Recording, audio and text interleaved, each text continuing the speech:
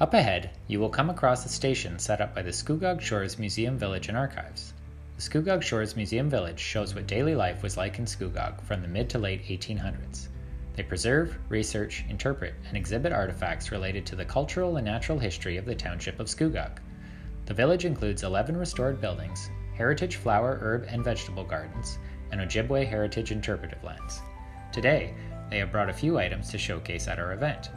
One of the items is a metal candle mold. In the 1800s, settlers would use tallow to prepare candles for the winter. You can also see some sock stretchers. These were used for woolen socks so they wouldn't shrink after being washed. You can also see some wooden toys amongst their display. Settler children would use their imagination or share toys made from wood. The ball and cup and Jacob's ladder were always a favorite and continue to be popular with kids even today.